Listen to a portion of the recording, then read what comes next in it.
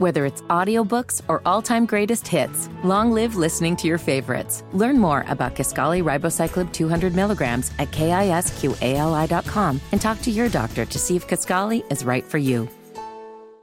Live wires on the Team Connect. Get respect for their realness. I know you feel this. The east to the west, up north to the down south. Live wires Connect. What you got, Fitty? All right. Well, yesterday, the talk of the show, the talk of the town was the bombshell report that Joe Person and Diana Rossini dropped for The Athletic, taking us even more behind the scenes, behind the dysfunction in the Carolina Panthers organization. Well, Person joined the Mac and Bone show earlier this morning and said he understood why Reich was pressed by David Tepper to hire assistant coaches outside of his circle. I get, honestly, why Tepper wanted to try to do that. Because remember what the criticism was of Rule and his staff? He hired all his college buddies. Yep. All these guys with just a couple exceptions that didn't have much in the way of NFL experience. And so, I went back and found some stories I was writing back in January and February last year, or this year, last cycle, and there were quotes in there that, Tepper was using expressions like, hey, go outside of your, quote, circle of people. And this should be a top 10 staff, and we've got the resources to do it. Do you think it's wrong of Tepper to say, look, I've got the money, I've got the resources, the money I pay you doesn't affect the salary cap? Is it a bad thing, Walker, if that's something that David Tepper is involved with in terms of the staff that Frank Reich ultimately, or the next head coach, puts together? We had the topic at the beginning of the show. What are the positives from David Tepper? What are the things that comfort us? And, okay, he'll figure it out at some point. One of them is the fact that he is willing to spend a lot of money. I don't think it's bad that he's willing to spend a lot of money. I don't think it's bad that he lets the coaches know, whatever you need, go get whoever you want. What I have a problem with in this entire conversation is that he is forcing Frank Reich to hire guys that he might not want to. That's my issue. If he wanted to hire a Jero Avero, if he wanted to hire Jim Caldwell, and it was going to take more money than it might for somebody else, and David Tepper is willing to pony up for it, that's great.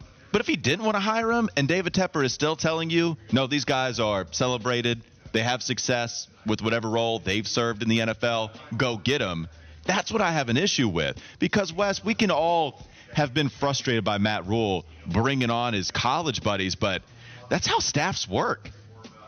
This is what you're supposed to do if you're a head coach. You get guys that align with your vision. You trust them to coach whatever it is, whatever position, whatever side of the ball they're coaching, and you let them go to work. But if they don't share the same vision and you're forced to go outside of your circle, yeah, it sounds good to have the diversity of thought that Frank Reich was preaching this entire year. But if nobody aligns, that's how you get people questioning one another. This is how staffs work, Wes. And so whoever is the next head coach, I would like David Tepper to continue to give him all of the resources that coaches need in order to hire the staff that they want to. I just don't want you to tell that head coach who to hire. And also, too, both sides are taking a risk here, because if you think about hiring somebody that you don't know onto your staff when you already have somebody else in mind, you don't know what they think about you, and they don't know what you think about them, and how that dynamic's going to work with personalities and philosophies and things of that nature. And so for a guy like Frank Reich, when you don't let me hire, quote, my guys, and I'm going to hire somebody that I don't know, I don't know what they think about me, because coaches talk, and it's a very small community. And so guys could be like, man, I've heard this about Frank Reich, or I don't like how he does stuff, but, man, I'm just going to take the job because, Tepper's going to pay me all this money, and I'll come in there.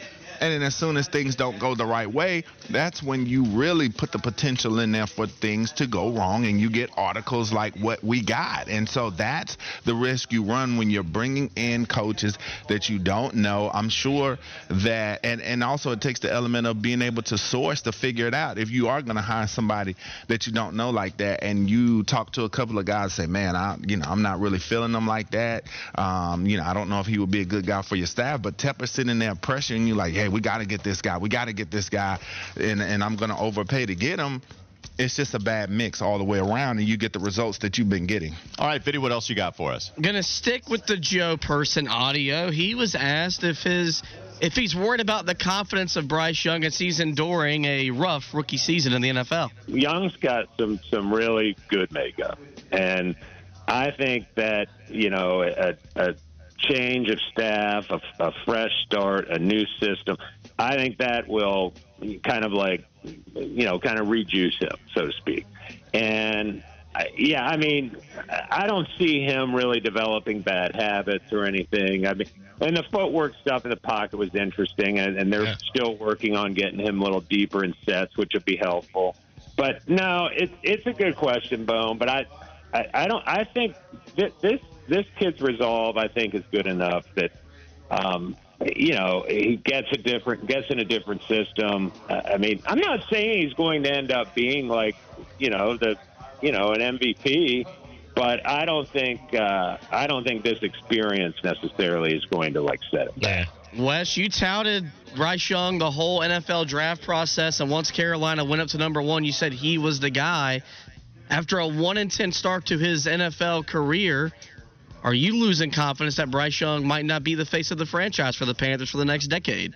Not quite yet. I want to see what a good distance into year 2 looks like, and then I can really formulate my opinion, because as I said, right now he just doesn't have the requisite things around him to be as successful. Has he been close to what I thought he was going to be? Not quite, and he certainly had his share of mistakes and bad play, but that's to be expected of a rookie. And that's the thing too, you know, we bring up several of the quarterbacks from the past and the present that did not have great rookie seasons. When you talk about the Trevor Lawrences and several other guys that you can look at. And so that's why I'm going to hold out, because I've seen enough good from him to know that there's something there. Well, and this is what I want to ask you in particular.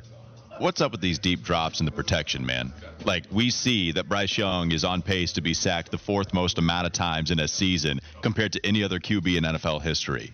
How much of it is Bryce Young not helping his offensive line out with these deep drops going deeper into the pocket? And how much of it is just, the interior pass protection is about as bad as it gets in the NFL? Yeah, that's the thing, and we're going to get into that even more so on the next segment. But, yeah, the footwork, it does matter, and especially on those drops, man. And you're seeing it from Bryce, too, is what you're saying? Yeah, that's what I'm saying, yeah. And some of those drops, the footwork looks a little bit lazy. And also, too, if you're dropping too deep, that can hurt. And so I can certainly see some of the gripes that the coaching staff had. I mean, these guys are experts. They're coaches. This is what they do. So if they're seeing it for sure, there's something there. I'm not going to put a huge amount of blame on it. But and you talked about the interior line play. I mean, that plays a huge part into it, too, because when you can pressure and collapse the pocket from the inside, and that's where size does come into things a little bit more. When you talk about a smaller quarterback and his vision right directly in front of him is already clogged up with big bodies all over the place, yeah, that's not going to help him at all. Yeah, I have a few more questions on that, but we can get to it when we have more time. I don't want to take any more of Fitty's airtime away, so let's send it back to the Planet Kia Studios. What else you got for us, Fitty? Well, yesterday was the day that Chris Tabor, the interim head coach of the Panthers, was scheduled to meet with the media, and this was an interesting question and answer I thought we got from him. He was asked if he's learned anything about the organization in his new role. What I've learned is there's things that come across my desk that maybe I didn't see happening. I try to get in early, write down a to-do list, and what happens is as I'm marking it out, more things come across that you don't anticipate, and then just trying to handle it properly. I think that's probably the biggest thing when you're just a position coach.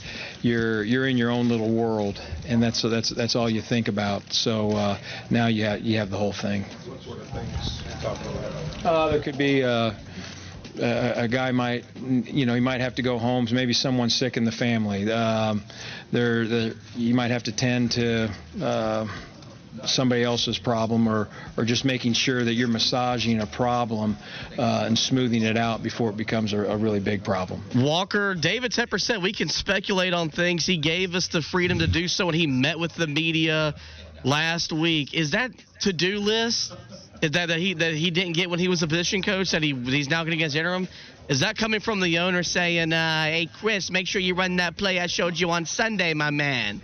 I like it. Yes. If we can speculate, if David Tepper told us himself that we can speculate, then that's the direction I want to roll. That's the direction that I want to head with David Tepper saying to Chris Tabor, hey, here's all the plays that I came up with. It's on the back of this Dunkin' Donuts napkin. Here, take it and apply it to the play sheet going into the next game. That's what I want to see from David Tepper. And Chris Tabor, as we mentioned, made a couple of moves immediately. He got rid of Josh McCown, and he got rid of Deuce Staley, and that was also something that was a little eyebrow-raising when we saw that, because it felt like McCown problem, Deuce Staley problem, or at least didn't share the same vision of an interim head coach, Wes, that isn't going to be here more than the 6 games that he's going to coach this season. Yeah, that's why some guys are made for the small chair and some guys are made for the big chair. I mean, when you're a position coach, like he said, you are off in your own zone. You're paying attention to only the things that pertain to you and your job and keeping said job.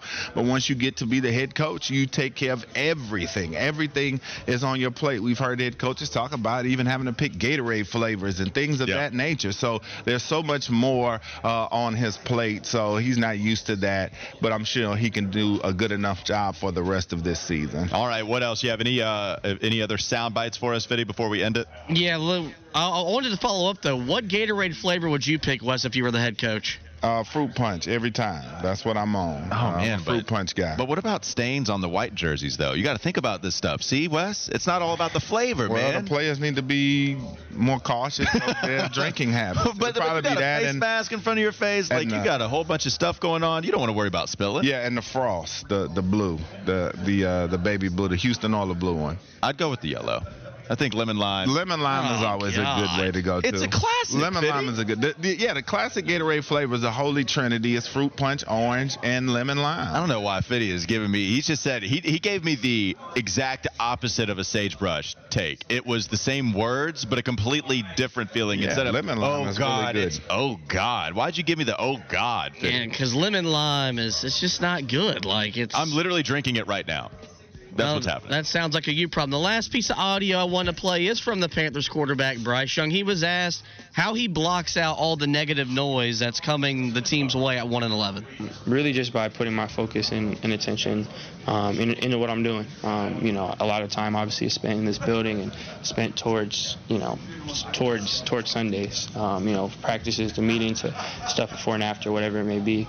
That takes up a lot of time. So a lot of that is done organically. And then just around that, just don't really surround myself with outside stuff, with social media, with whatever it may be. The times that I'm, football takes up a lot. The times that I'm not, it's stuff that isn't really football related that my mind's at. So because of that, it's not too hard for me. Wes, that answer was a lot of player speak, if you will, but it does feel like that Bryce Young, even though he's a rookie, does a really good job not letting the outside noise impact what's going on with him inside the building.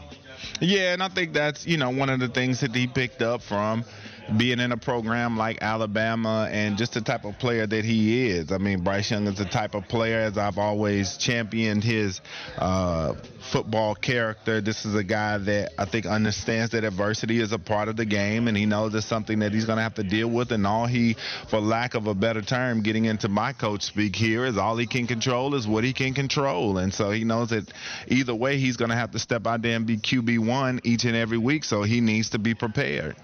I'm sorry, I got a really interesting text on the Carolina Men's Clinic text line. We need to get Drum on our research because Durs from Huntersville says, I'm pretty sure they're not allowed to use fruit punch flavor because it's too close in color with blood, which would make a lot of sense. Little barbaric, but it makes a lot of sense. It does.